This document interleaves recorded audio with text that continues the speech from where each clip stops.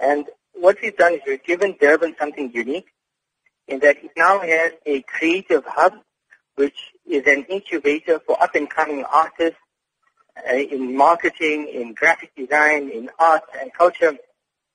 which allows them to grow and to interact with like-minded people.